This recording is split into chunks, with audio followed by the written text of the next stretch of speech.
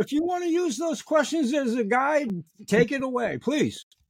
Yeah, so I'll just use it as a guide. This is a lot of you asked, how did your military experience shape you as a person and as a writer?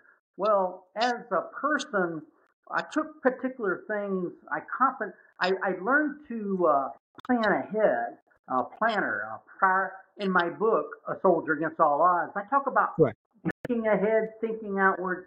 Prior planning prevents poor performance. And I put that into my everyday life now, thinking out what do I have to do and what do I have to do to get to that goal. And then as a writer, you talked about being a writer. Well, the writing is my worst. Reading and writing are my worst subject, even though I enjoy learning, but it's so difficult for me to do this. So what I did as a writer, I put as much as I could on paper, and then I hired a ghostwriter, someone to the architect of the book.